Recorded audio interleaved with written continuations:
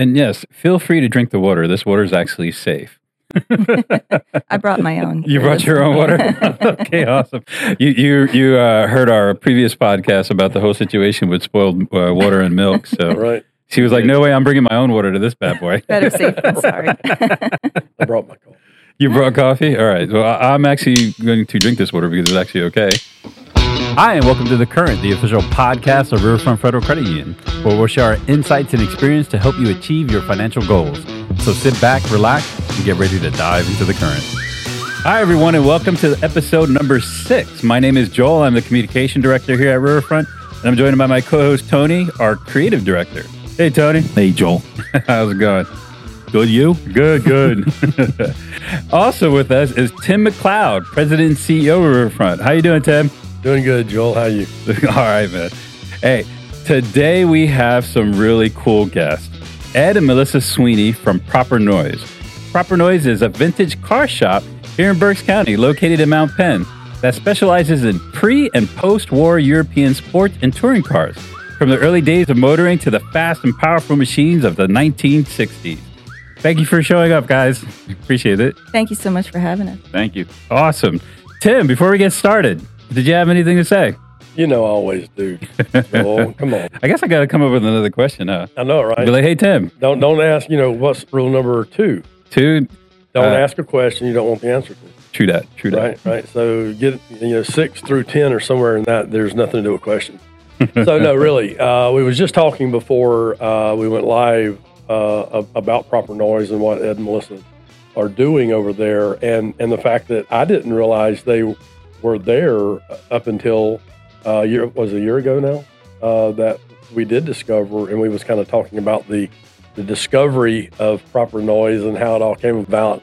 We'll save that maybe for later in the conversation. But anyway, what we look to do in everything we do here at Riverfront is to provide a benefit for our members, our member owners, Berks County consumers. And we, all of us, Tony, Joel, and myself, are car guys. We all, appreciate a good hot rod. I'm a car-ish guy. Joel, I love my car. I drive my car. It's awesome, but don't ask me to change the oil. I take it to a garage. That's quite all right. There are a lot of people like that. I know a guy that actually owns probably, he did at least, 40-ish Corvettes. Wow. And he probably cannot tell you where the oil dipstick is on any of them. And he doesn't want to know because he likes to drive Corvettes. He likes to collect Corvettes, and that's it. Yeah. But anyway, everybody's got some tie back to a vehicle. Well, we all do. We drive one every day, or most of us do. But then there's a lot of us that has a deeper understanding and a deeper desire to understand what we refer to as the classics. And I'll tell you that, and I'm not going to take Ed and Melissa's thunder here because I do not know a lot about the European cars, especially pre and immediately post World War II. And I'm just enthralled in it now with seeing the quality of workmanship and things of that nature in these vehicles from a way bygone era. And so I'm excited to have them here today to give us kind of a journey through that collection, that process, the vehicles themselves. And hopefully, and what I was leading to was that our listeners that do, or maybe not, but will now have a greater appreciation for the classic and vintage type of automobiles can take away from this the same level of excitement that we three have in doing this. And of course, you see our advertisements about the cars and coffee. Sundays, I think we've had 3, 4 this year. 3 or 4 that counted. Yeah. And at least 3 or 4. Yeah. And they've all been in conjunction with Proper Noise, and we've had just a tremendous turnout at every one of them. Yeah, and, it's been awesome. So anyway, I'm just rambling at this point. So Yeah, well, that's all I got, Joel. So, Ed, Melissa, how did you guys find out about Riverfront, or how did you kind of like stumble into this place? Yeah, I was just going for a walk in the neighborhood, and I saw the parking lot, went to the cafe to get a cup of coffee, and it was a beautiful Sunday morning, and I thought it would be a great spot to have cars. And awesome. Yeah, we're actually, the branch is actually closed, so you didn't even actually get to see Riverfront itself. You were just kind of like, hey. Yeah, you have a really nice parking lot. So we, it's something that we had wanted to start, and once we talked to a few customers, would you like to do that? They were into it. Yeah. So it just has grown from there. Oh, that's awesome. Yeah, it doesn't take much to say, hey, you want to get together? No. Yeah, because I've actually been driving down the street with my sons, and if we see a bunch of specific cars, it's like, all right, well, we look at our watches to see if we have time, and we'll just swoop around. Don't even know these guys. Yep. And that's how a lot of these things just spring up. Yeah, our customers are always looking for something to do on the weekend, and meeting up with you guys starting in the spring, it gave us the whole season to kind of build it, and we have a lot of enthusiastic owners, I would say. Yeah, we've met a few of them. They're really cool people. Yeah, they really like doing car stuff on the weekends, and we found that in Berks County there was really not a great event that we had found for our type of cars. Mm-hmm. So we were, that was kind of what led up to us wanting to do that. Yeah. Go ahead. I was just going to say, a lot of people don't know about us if they're not a current customer, and we've kind of let the business build organically, and there is a lot of car enthusiasm in the area, and as a result, the people that we do interact with are highly engaged. So if we say we're going to do an event, we get a nice turnout. And so we had a good feeling about it. And what's been nice with the collaboration with you guys is we're getting other cars as well. This is a Cars and Coffee that's open to anybody. Yes. And at this point, I would say it's actually only maybe 25% of the existing Proper Noise crew. And it's grown quickly. Seeing, I think it was even the first one that we were all together at, my heart was smiling seeing the vintage cars that your guys were bringing, guys and ladies were bringing in, as well as my sons that were bringing his tuner friends in. Yeah. The old guys bringing their Mustangs and Chevys. And, it's like, and there was not a single person that didn't have a smile on their face. And it was so cool seeing it. It's truly a generational thing. Absolutely. Like 17-year-old kids and 70-plus-year-old people, and everybody had a smile on. And you cannot, for that to spring up organically, like, I don't think there's that many more happier things that I can think of. Like, it was really cool. It was really cool. Oh, yeah. Before we hooked up with you guys, we had at least 2 or 3 other Cars and Coffee where we had for what we thought at the time was a good attendance. We had like 20 or 30 cars. But the moment we hooked up with you guys, it jumped exponentially. Yeah. Right. It was like 90 to 100 cars in our parking lot. And we were like, this is amazing. Yeah. It was awesome. Truly Awesome. amazing. When you can have low riders. Yeah. And, like late 90s tuners, along with your, pre-war stuff and 60s, like that's neat. Yeah, that's seeing cool. them all parked next to each other. Yes. And Yes, like you yes. said, the different generations, maybe some of the younger guys and girls hadn't ever seen a car like what we work on. And so that's always really cool to see. Yeah, it was I've been around cars since I was, as long as I can remember. I've seen cars here that I've never seen, not even in magazines. And that's awesome. Oh, yeah. And I mean, when you not only can see it, but you can touch it with the owner's permission, of course. you can stand right next to it, and you just feel that that era. That's why we love it. Yeah. It's always different. The type of cars we work on, we don't have an exact specialty. We like to work on pretty much anything that fits within the year range we work on. That we do have a restriction there. We don't go past 1980, but everything prior to that. And even though European cars is a specialty, we also have American cars that we maintain and service, but we're selective because we are a small shop. So 7 people total, and we, including the 2 of us. And so we're able to be very selective, but there's a good relationship with every customer because it's small and we'll work on interesting projects. It's nice to have that freedom to kind of pick and choose who and what we want to work with. So it's great. Give us your California connection. That's cool. I know people want to hear about this. So we've been open for 7 years, and it's been a build. We started small at a shop in Shillington, about 1,200 square feet. Now we have 9,000. And our most recent project that we completed for Pebble Beach, it was in the preservation class, pre-war preservation, and we got second in class. So it was our first time out there. Oh, wow. And it was... congratulations. That's pretty cool. Thank you. Congrats. That is very cool. It was a big project that the owner wanted to keep secret, so it made it like extra difficult because the car had been in storage for 65 years. Wow. So he didn't want it to be seen in public eyes until it got to California.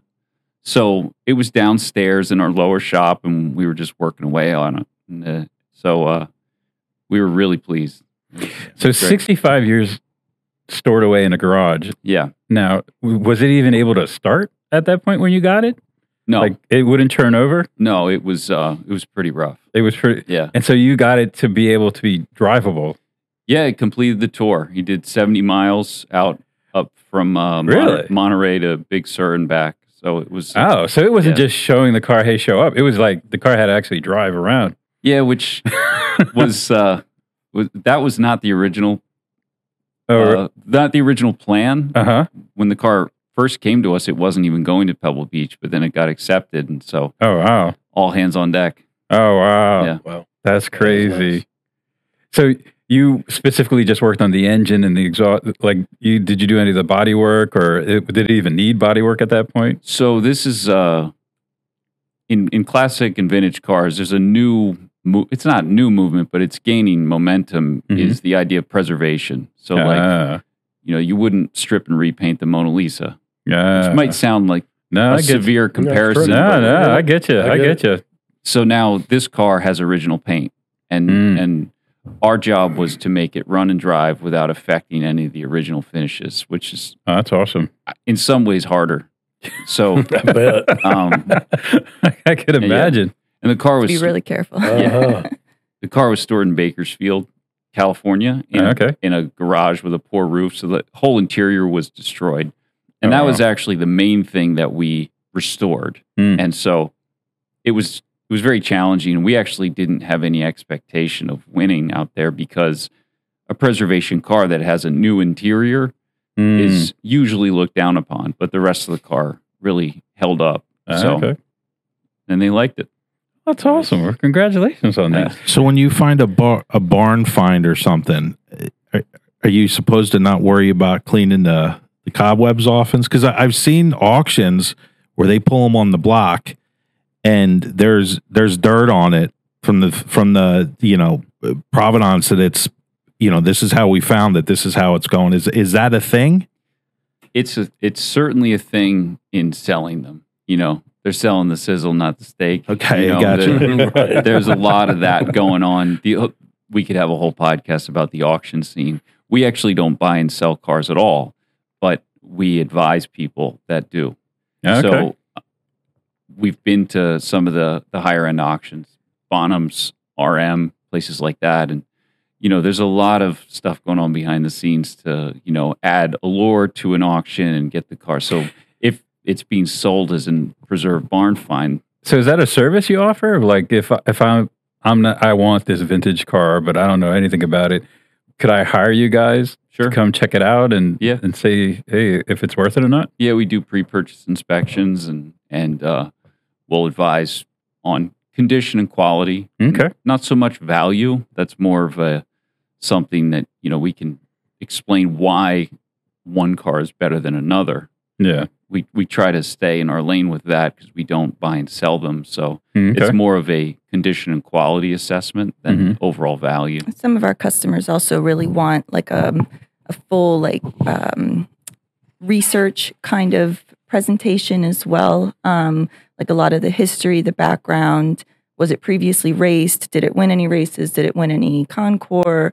Who owned it? Where was it? And so that's sometimes a big part of it too, is just doing a lot of research on the back end to make sure they have a full picture, especially if it's a collector, where we know, maybe this isn't going to be with them forever. They're buying it as an investment, or we almost look at it sometimes like a piece of art, Yeah.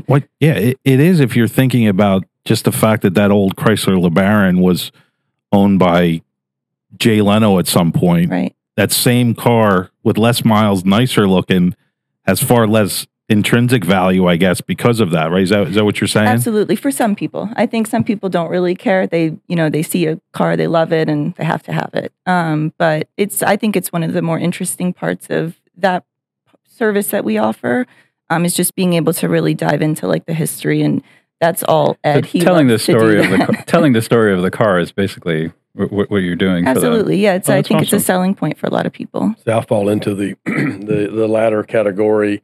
I could care less who owns it. I'm not real into the popular.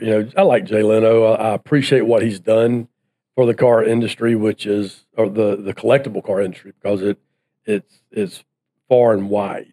Mm-hmm. But if I have to be careful what I'm going to say, because my lovely bride listens to these, and I can get myself in a lot of trouble. And she appreciates cars as well. It's one of the things that we want to do, and really up until this point, it's been, let's get a, 66 Chevelle Malibu body, if you see one, that we can work on together. Essentially, I say together, that may be loosely said. That we can enjoy it together, build it up. Because I like you're digging that hole pretty deep over there. I know it, right? But I enjoy working on the tinkering and building and reconstituting the car, and then appreciate it, enjoy it together, like you said, Melissa, and then put it in the garage. Not a garage queen, but put it in the garage, keep it in the garage, and love on it. Like we do the Vet now, the '78 Corvette. But now that I've been introduced to your type of cars, now I'm thinking maybe we find something older that possibly is already done or almost done, that needs a little more TLC. Well, it is funny because our business is we didn't really get into what we specialize in, but our shop is really known for making cars that work. So even though the shows and things like that, collectors, it is part of our business, but most of our work is about building cars that can be driven and enjoyed. Right. And that's the large majority of our cars. And, we often tell people we do full restorations, and we've done many, but going out and buying a car to get in and enjoy is usually a more financially wise decision. Just right. If it means saving up and doing, because I think sometimes that has something to do with it as well. If you're going to restore a car, you can space it out, and pay for it along the way, rather than going, and it seems like, oh man, I got to just plop some big amount down to buy a whole car. But in the long run, it will cost you less, and you're just enjoying it. So we advise people that way. So the journey of putting the car together is the enjoyable part. For some people, at the end, when you're people, that is what they like. They don't even really want to use it. Those are the process guys. They like to see it coming together. And I'm both of those people. Yeah, I guess. Yeah. I want to have a car to tinker on and work on and build up over time, like you said. But now looking at some of those vehicles, just to go buy one, that really the only thing that you need to do at that point is keep it clean and keep it maintain it. Keep it maintained. Don't worry, it'll have needs. Right? I know. Like I said, I've been around cars my whole life, and again, that's the other part of it too. There's the taking care of. The maintenance is hobbyistic in itself. Mm-hmm. I can go change the oil in my Silverado, Chevrolet pickup truck out here. It's a 2019 model. That's a task. But if I'm doing it in an old car, it's a love affair. Mm-hmm. Yeah, it is. That's why I say I probably get my wife's going.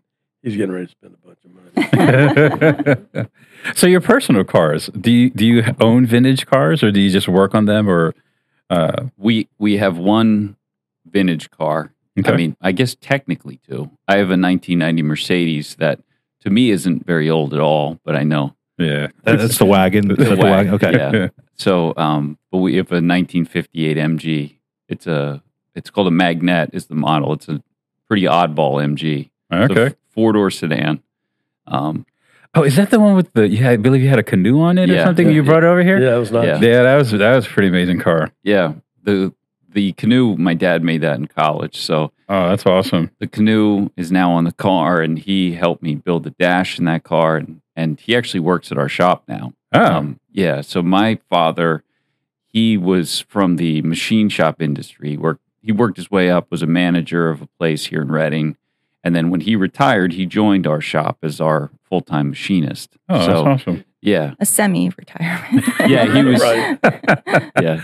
I don't think anybody ever truly retires. They're always either they're working harder some way. I think my dad, he went from working really hard in the airport to now working really hard at my sister's house. So it's like, Yeah. you don't really retire. It's good to stay busy. No, yeah, It definitely. is. So expand upon your services as far as what you offer. I mean, you mentioned a little earlier that we didn't talk about most of the services, but kind of go into detail. Like, what is it you actually do for the vehicles, or? So our shop is a little different from other restoration shops in the sense that we specialize in vintage cars, but we don't do paint and body work. And it's the focus of a lot of places that do restorations. And they farm out engines, and they farm out transmissions and other maybe gauges, things like that. Okay. And besides a full gauge restoration, we will even take apart a gauge and service it to keep it working again. So we dig in. We can make parts because we have a machine shop, Okay. and we're known for that aspect of the classic car hobby, keeping cars running and performing as well as they can. Because that's the part that I've always enjoyed is the actual use of the car, even though concours events, judging at them, showing at them has become a big part of our business, and we enjoy it. That is really our focus. And if we're going to do a full restoration, we just farm out the paint and do everything else. So you're doing the hard part, is what you're saying. It's all hard. yeah, no, I have a lot of respect for painters because I'm not a great painter. So we're doing the part that to us is easier. Okay. Other people, they're really happy we take that on. We work also with some other restoration shops directly. We do chassis building and things like that for them. So it's been nice to make those partnerships. So I guess my 2017 Acura MDX, I can't bring it to your shop is because if I wanted like the interior like redone in an old style or something like that, or anything like that, is that something that you guys can do? No, we have a 1980 cutoff. That's been our hard line, and it's kind of the pre-fuel injection era Okay. and that's not everybody made the change then, but that's about when the shift was happening. So we say like 1980 or earlier, and the MGB is a model that we're known for working on, and that ended in 1980. So that kind of became that was like the watermark. So we just stay there and backwards, all the way back. We have a 1904 Cadillac at the shop right now. And, wow. 1904 or 1907 Packard that we're building the engine on. That's going together this month. And so you guys will actually have vehicles running when all the satellites are taken down and all the Teslas aren't going to be operational. We'll come over to you if we need a lift. yes, yeah, we have everything is like the more elemental the car, I'm learning that. I wasn't into brass cars when I started this. It's like what Tim was saying. You see something new. It's interesting. You get into it. Mm-hmm. So, the business has evolved in that sense, but we just like the mechanical. We like to make it work the way it's supposed to. And that means a lot. That means a lot. Yeah, we've been really fortunate too that even with that 1980 cutoff, the volume has never been a problem. Like we've always had a lot of customers wanting to work with us. We have a lot of customers who have multiple cars, so it's just kind of a revolving door. We've been really fortunate in that sense that there's more than enough work even just in that pre-1980 time frame. You wouldn't believe how many old cars are in the Reading area. I mean, our customer base is still at least 3/4 of our customers are within an hour radius. Okay. Really? Even with our specialty. I mean, it's a lot of car culture around here. So, and you have a lot of word of mouth. Like, I would assume a lot of this is word of mouth. People get a good job and they're like, hey, you got to check proper noise out. I'm assuming that's the way it is. We've been really fortunate that we have not really had to advertise through traditional channels. I would say almost all of our stuff has come from word of mouth or repeat clients. We do try to support local events, local publications, things like that. Yeah, you guys do a thing in West Reading too. What's? Yeah, there's the Nitro Bar. Nitro Bar. The owner of the Nitro Bar in West Reading Motor Club is a customer, so he has a Triumph that we maintain, and similar vibe. He said, there's a lot of good car culture around here, but there's not a lot to do. So we partnered, and every first Thursday of the month, we tell them to come to Riverfront, hang out in a parking lot. Yeah, I know exactly. So, and he's been to the event. He came once as well. So awesome. We like the area. We moved back here to open the shop. I grew up in the area, went to Wilson. Melissa's from Allentown. And so we moved back here to open the business because we knew there was potential here. There was another shop that specialized just in British cars. And he was retiring and selling off his business. So that was our lead in. We started there and just grew it from that first shop over in Shillington. And it's been great. What do you think the average project time would be? Lead in. Somebody has, say, they need their front some engine work done, or no? I mean, even thinking interior, like the front seats and maybe dash. Like, what are you looking at? A couple months, a year? Like, based on I know that's an open-ended question, but because I know some people, like myself included, if something breaks on my car, I want it fixed as soon as possible because I want that darn thing back. So is that I'm assuming it's a little more difficult when you have one-off stuff that you're not going down to Napa to pick up a part. You're fabricating it yourself. Yeah, we're definitely we're not. We realize that as a car business, it's kind of we get a pass because these are not daily drivers, and so. There isn't that demand. It's got to be done now. So as a result, there is a little less pressure, and I'm glad because we do have a pretty big lead time because we're a small business and we're not trying to be a 50-man team right now. So right now it's I would say 2 months. Yeah, a couple months for like a bigger service. If you had a full restoration, probably next year, 18 months, something like that. And it also just as we start to get into these little bit more unique, like Ed was saying, the brass era, a little bit older cars, sourcing parts for that, and kind of working with new suppliers, that does affect the timeline. So I think like an MGB from the 60s. We can do with our eyes closed, more or less. But you start talking about, an early 1900s Cadillac, and that is something for us to dig into a little bit. And I guess with the internet, though, you probably have a little better chance of more easy access to the history versus, say, 20 years ago where it's just books, right? Yeah. And you were lucky enough to know somebody that had that literature. Yeah, it's like you have these two things happening simultaneously as the internet age, but also the guys and girls that were doing it and living it are passing away, to be honest. Sure.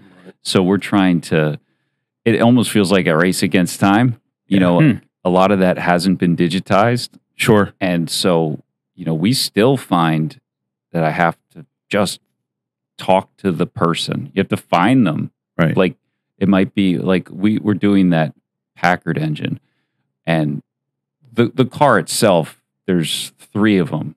So the engine, we had to physically drive it up to Syracuse for them to re-pour the bearings and then go pick it up and bring it back 9 months later. Okay. And it took that long because they have so much work because nobody's doing that anymore. Right. So there's no Haynes manual for that. There's not. No, there's not. So, you know, those jobs are, the result is really satisfying, as you can imagine. Well, you're keeping history alive. You're keeping the past alive. Yeah. But the challenge is it just takes time. And I think people, they might not make light of it, but they don't view it as, you mentioned the Mona Lisa earlier, where it is, I mean, that's pretty iconic because that's to ourselves and our grandparents. It was within our time. It wasn't 200 years ago. Like this stuff was ours. Like we can claim this as part of our history, which I think is even extra important. Yeah. Of keeping that. I mean, a lot of times we will run into people or some of our customers, it's, you know, it's an original car for them. Yeah. It's a car they bought, or maybe just their father bought it and they rode around in it when they were a kid. And, you know, we love hearing those stories. Yeah. Yeah. And that makes it really, I think when people have a connection to the car, I think that ultimately makes our job easier too, because everybody's kind of on the same page. Like we want to get this done right and to the best of everybody's ability. Sure. Yeah. That's cool. You guys mentioned, I'm sorry, MGB. Mm-hmm. Like I said in the beginning, I am not a car guy. So what is an MGB? And is this an American car or a European car? And Tim, you're looking at me cross-eyed, but I have no idea. That's all right.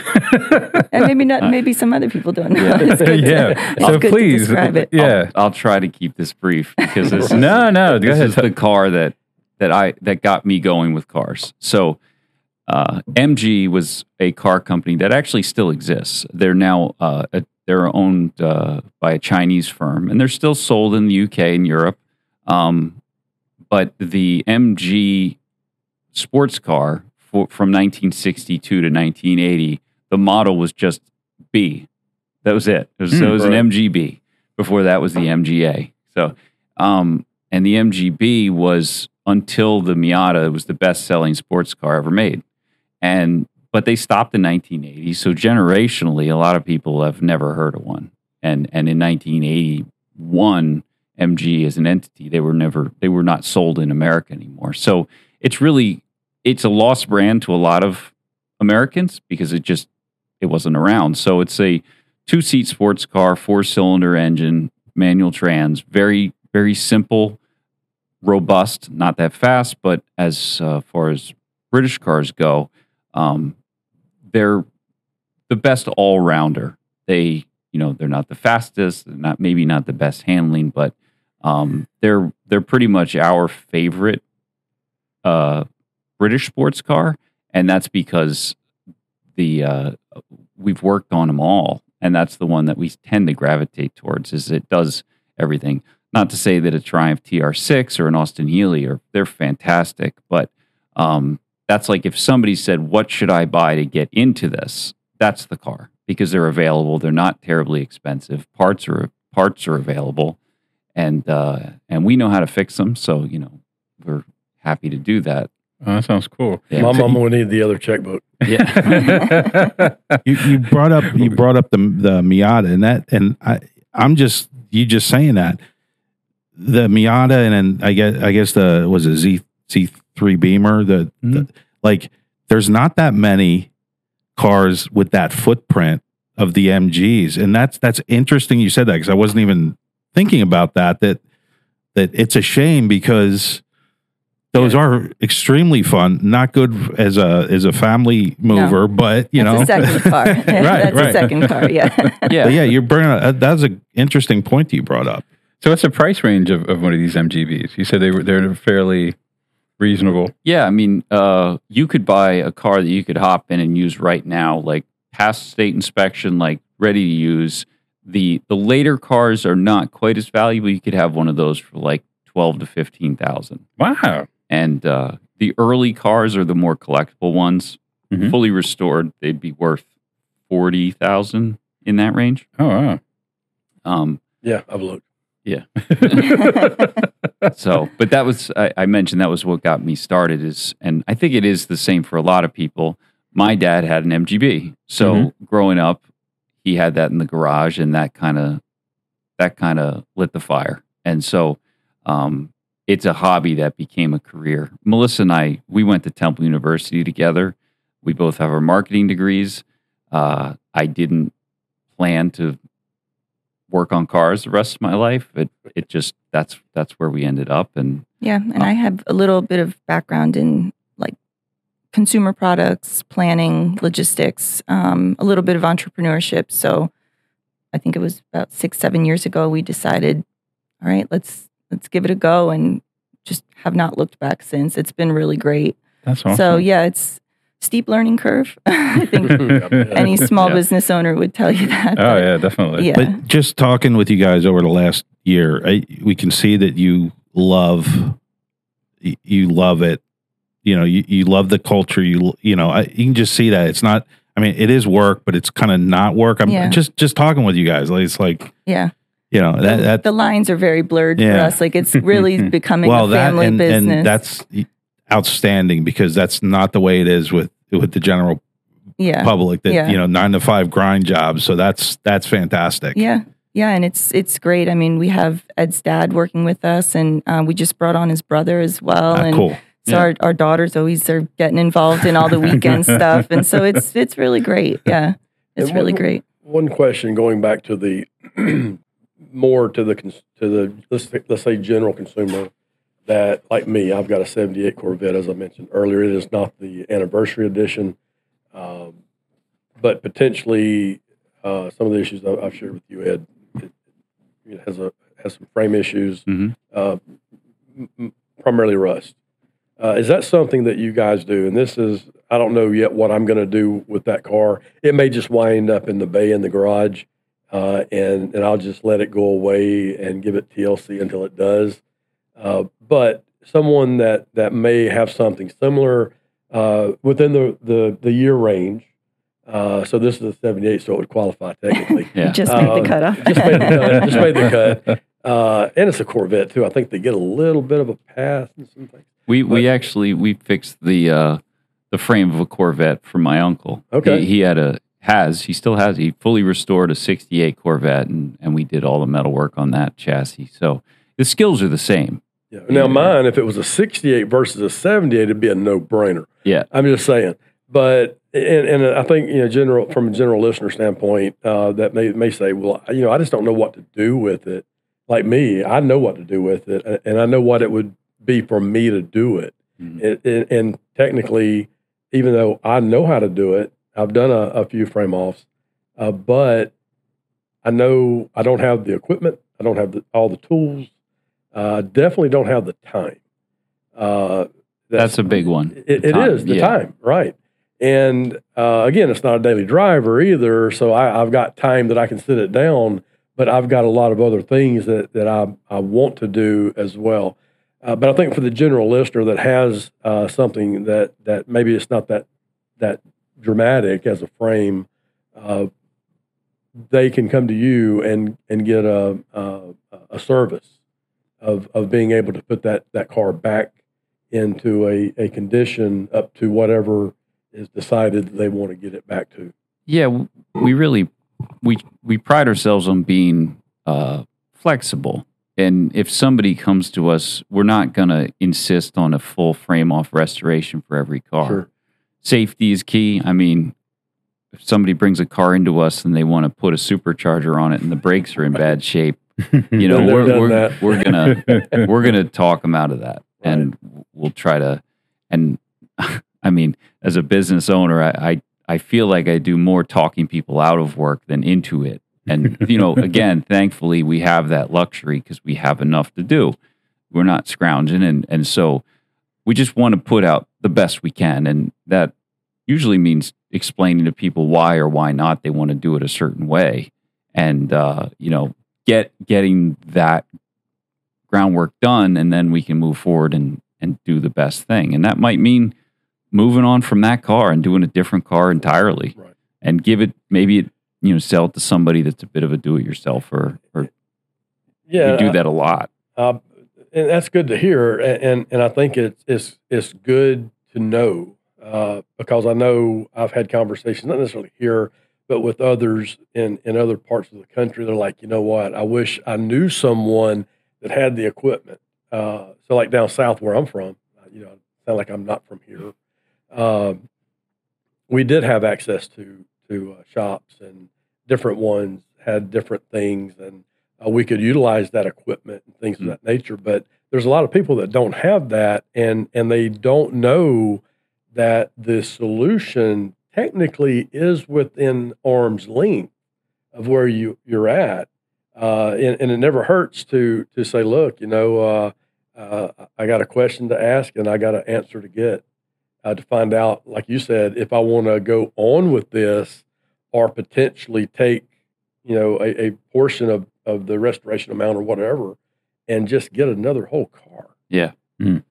Yeah. Everybody wants an honest mechanic. Right. To be honest with you. Yeah. I mean, nobody wants to be sharked out of their money. So if you're giving people the right information and telling them, hey, this is the deal. I mean, that's very appreciative. I think that's really cool. We're trying to. We want it to be fun. That's the thing. Yeah. It's a drag to just be throwing money at a car and never driving it. Okay, so if I came to you, oh boy, here it comes, late 60s MG, and say, Ed and Melissa, I need my LS Corvette motor swapped in here. Is that a yes or no from you? So, you want me to answer that for you? I just want to hear from these guys. I mean, you guys are purists. Or if I say, I'd like my MG slammed, and I need you to bevel my wheels in a little bit. I need some camber. Would you send me down the street? Right? Ed would say, "Shame on you." Believe it or not, We've done that. All right, let's hear it. Let's hear it. So it wasn't an LS. But we put a Ford 5-liter, a 302, into an MGB. So now, is that Coyote? Was that a Coyote or no? what? That's the from a 5.0 Mustang. Okay, yeah. So we did that project about 2 years ago. Yeah. We the car must be a beast. Yeah, it's pretty crazy. It's you have to cut anything. so you have to loud. cut anything out of there. If you use a later shell, it's there's a company in Michigan, Mantel Motorsports, that they make a crossmember kit that integrates the mounts for the Ford block. So, I mean, the engine is then sitting in the hole. You have to do everything else, but as far as a conversion goes, it's pretty straightforward. And the chassis, there was a V8 version of the MGB sold in the UK. So, it's the later shells actually have clearances and things, and the radiators set forward. So as a conversion, it's a possibility. We've done it, and it made for a heck of a car. So we are, because you are getting younger guys moving up in age, and they have the money, and they're they don't want the British ones, they want the Asian imports and stuff. Maybe at some point you might. Well, we built an Austin Healey with a Honda S2000 drivetrain. Okay.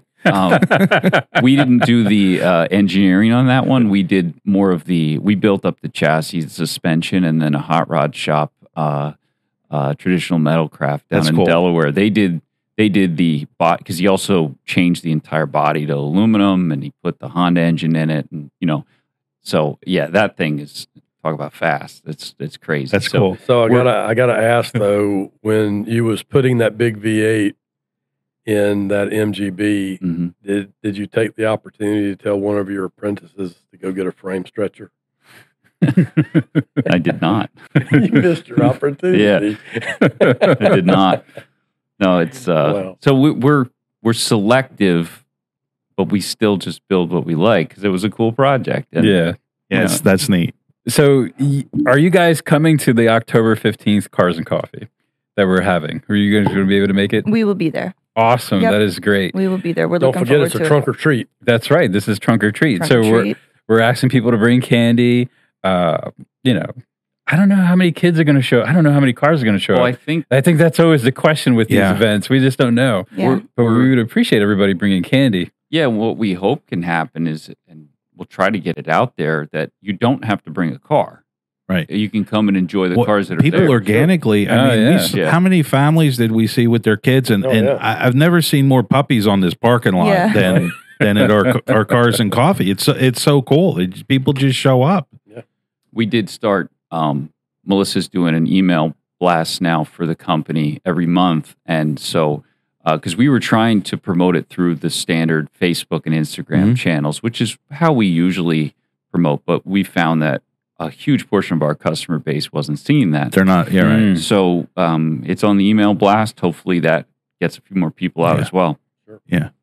And it's more of a, of course, it starts out with wanting to get cars, and but what we've seen it, like Tony just mentioned, evolve into is more of just a gathering, and that is completely okay because at the end of the day, the whole effort is to get people out and enjoy time together.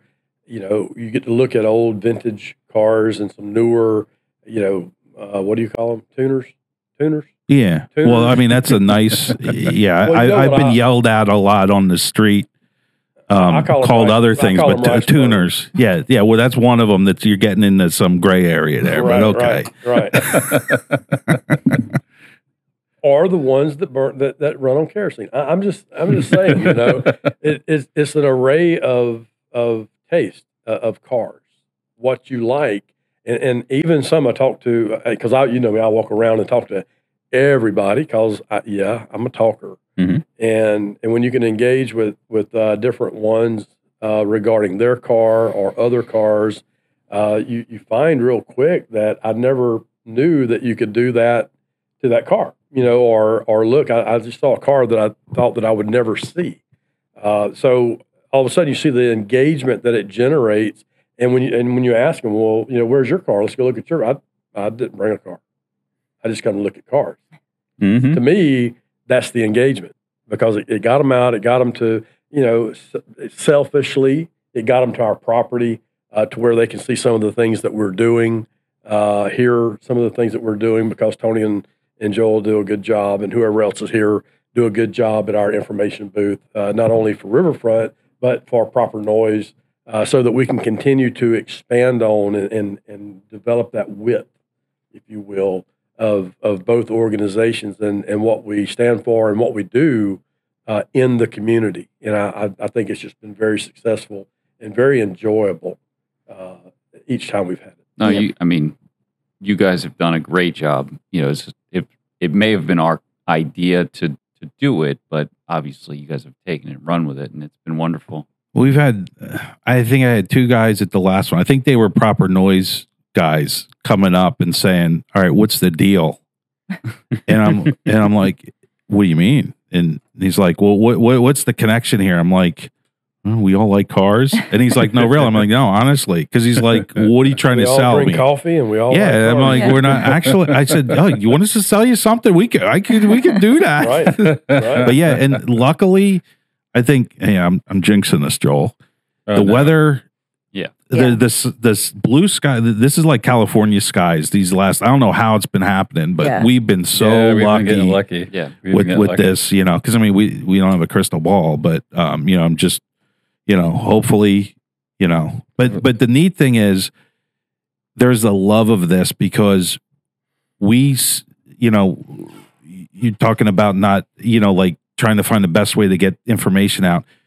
We don't funnel a lot of money. I don't think we funnel any money into getting the word out. It's all word of mouth and what we do on social media. And yet people come. Yeah. You know, so it's definitely more than just us. It's more than Proper Noises, more than Riverfront. It's just like, you know, it makes you feel good, you know? It's been very fulfilling to see how it has grown. And I mean, like we said, our customers are always looking for something cool to do. And I mean, even better if you can bring your family and, you know, make it sort of like a nice community event. So yeah, we're thrilled with the way it has evolved, really. And working with you guys, I think, because you're not doing the hard sell. And that's exactly. If it's about the relationship and meeting people, and that's how we try to run the business as well. It's never hard sell, just we go to events, we meet people, there's a comfort level, and they know that we just want to work together. Yeah. Yes. And which is on that, out of the generosity of the people bringing their cars and just being here, our last meet, we raised $250 for the Teddy Foundation, That's a local nonprofit. And that's another thing that we were having people that like were showing interest, and just like we're, you know, everyone else is asking us for, you know, for money, and it's like, all right, like let's see if we can, you know, drum up some for nonprofits and organically, you know, little things like that, the generosity of people in general and stuff. And just, I don't see anyone there with a frown on their face. Yeah. And there's a lot of people there. So it's just, I can't, it's hard to describe, even if you are a car person. You just have to be there. It's not just our cars and coffee, anything like that. It's just it's just something that brings people together in this world that's not always the nicest world. You really get the sense, I think, that people are there because they just want to be there. Yeah. You know, like they went out of their way that morning to, you know, on a Sunday morning to come hang out with all of us. And that's really nice. Yeah, it is really nice. And too, that's a good point, Melissa.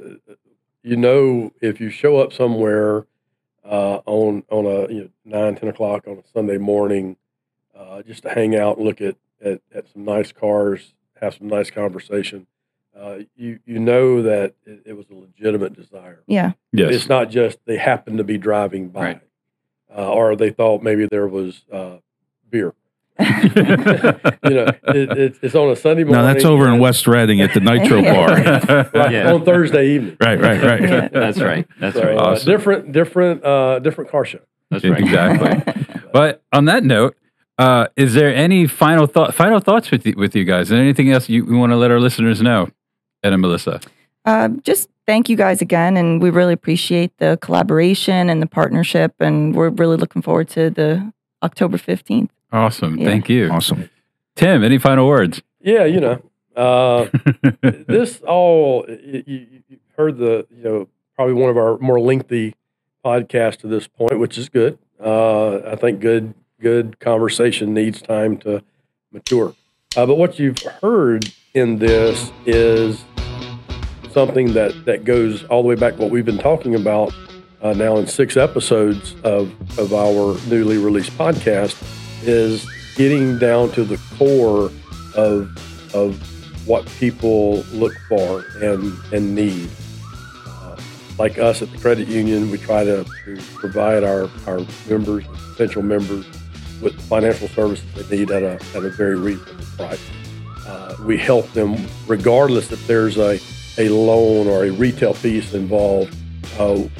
We help consumers better understand their finances, all going back to our mission, which is putting our members in a better financial position.